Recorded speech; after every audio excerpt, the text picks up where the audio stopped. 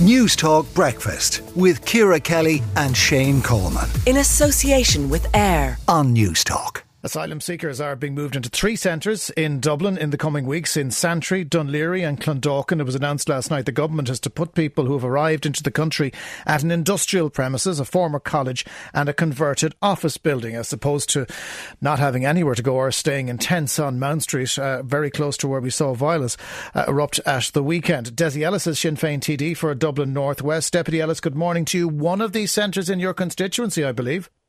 Yes, Jonathan, there's one going into Santry there at Turnipin Lane there in Santry, in the factory there, just on the way into Turnipin Lane. I'm guessing this isn't where you would choose or anyone would choose to house people, but is it better than nothing? Well, look, it's a case of...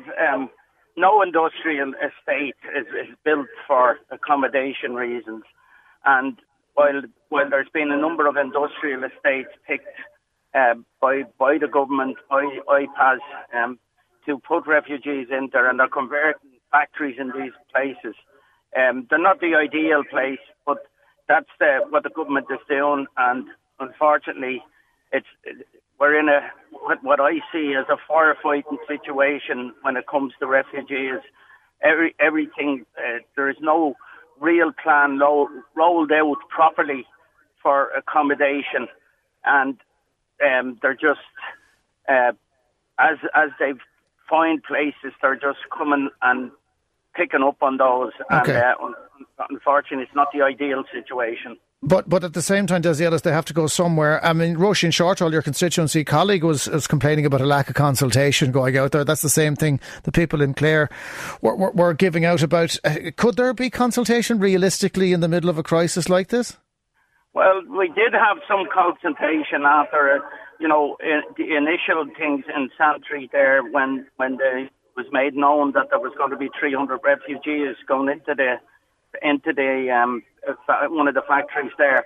So there has been consultation with some residents, the representatives. There were several online there a couple of weeks ago, and this should have been done from the start. Maybe we wouldn't have had so much protest. But look, there's a mixture of people protesting. There are people there that have genuine fears, and then there are people that are from the far right, and they're trying to influence a reaction from people. Are you worried, Dessie Ellis, that this could be used as something that will stoke those tensions? Well, it is, and I'm certainly worried that tensions are being stoked.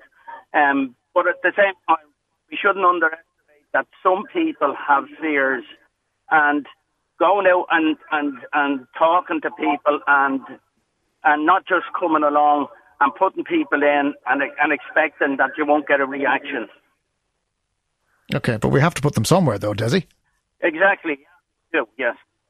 Okay, Dessie Ellis, Sinn Fein TD for Dublin North-West, thank you very much for joining us. I want to bring in Lucky Khambule, who is the co-founder of the Movement of Asylum Seekers in Ireland. Lucky, good morning to you. Good morning to you. I want to talk about Clare specifically with you and the situation that's been there. Those protests are ongoing in Inch, with locals unhappy with the decision to put people into hotel accommodation that they say is too far away and is unsuitable. One of the things that was quite alarming that was reported on yesterday, Lucky, was that some people were getting onto a bus to do a head count. Now, these were not officials, they weren't the guards, they weren't anyone from the government department involved. They would seem to be the people who were protesting down there. That is an unwelcome turn of events, I presume. Yeah, it was shocking. It was shocking really for us to hear that people did that, get into the bus, not authorized to do so, to do a head count. And we can't accept and normalize that situation. It's an abnormal situation. It's threatening. It is threatening the lives of the people. It's putting fear on the people. And it should not be accepted. It should not be normalized. It should be condemned to the strongest possible ways. And the people who are involved are people who are already have these fears. They have been sleeping on the road, sleeping on the tents, when they've got the hope that at least they have found something has happened to accommodate them, and they are faced with the with this degrading kind of practice, which is violent, is violating the rights of the people to have a private, bus that is meant to take them to a safe place.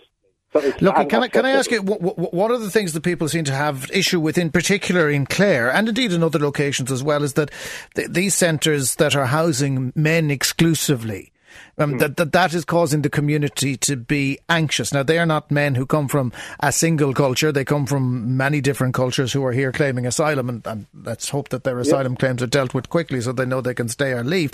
But you can understand why people are concerned about congregations of men exclusively. There is no record here in this country that people can point at as what the violence these men bring in this country who are seeking protection.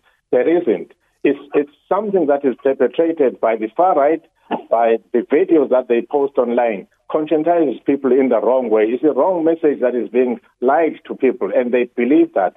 And that is why the locals seem to be taking this action, and it's diluted by the people who are anti-migrants, who don't want people here. So that is where the problem is. Men are not the problem.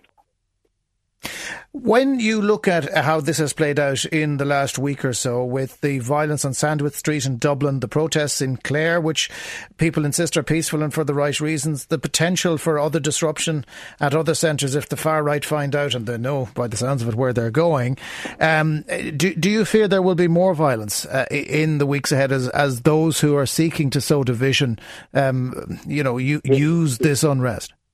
The signs say that there will be more coming. Why? It's because there is no evident intervention in terms of the government capping this, in terms of people being seen to be locked up for violating the rights of the people. Because they can get away with it, because they know they can get away with small crimes, they continuously do this in many areas because they can get away with it and they are allowed to do so.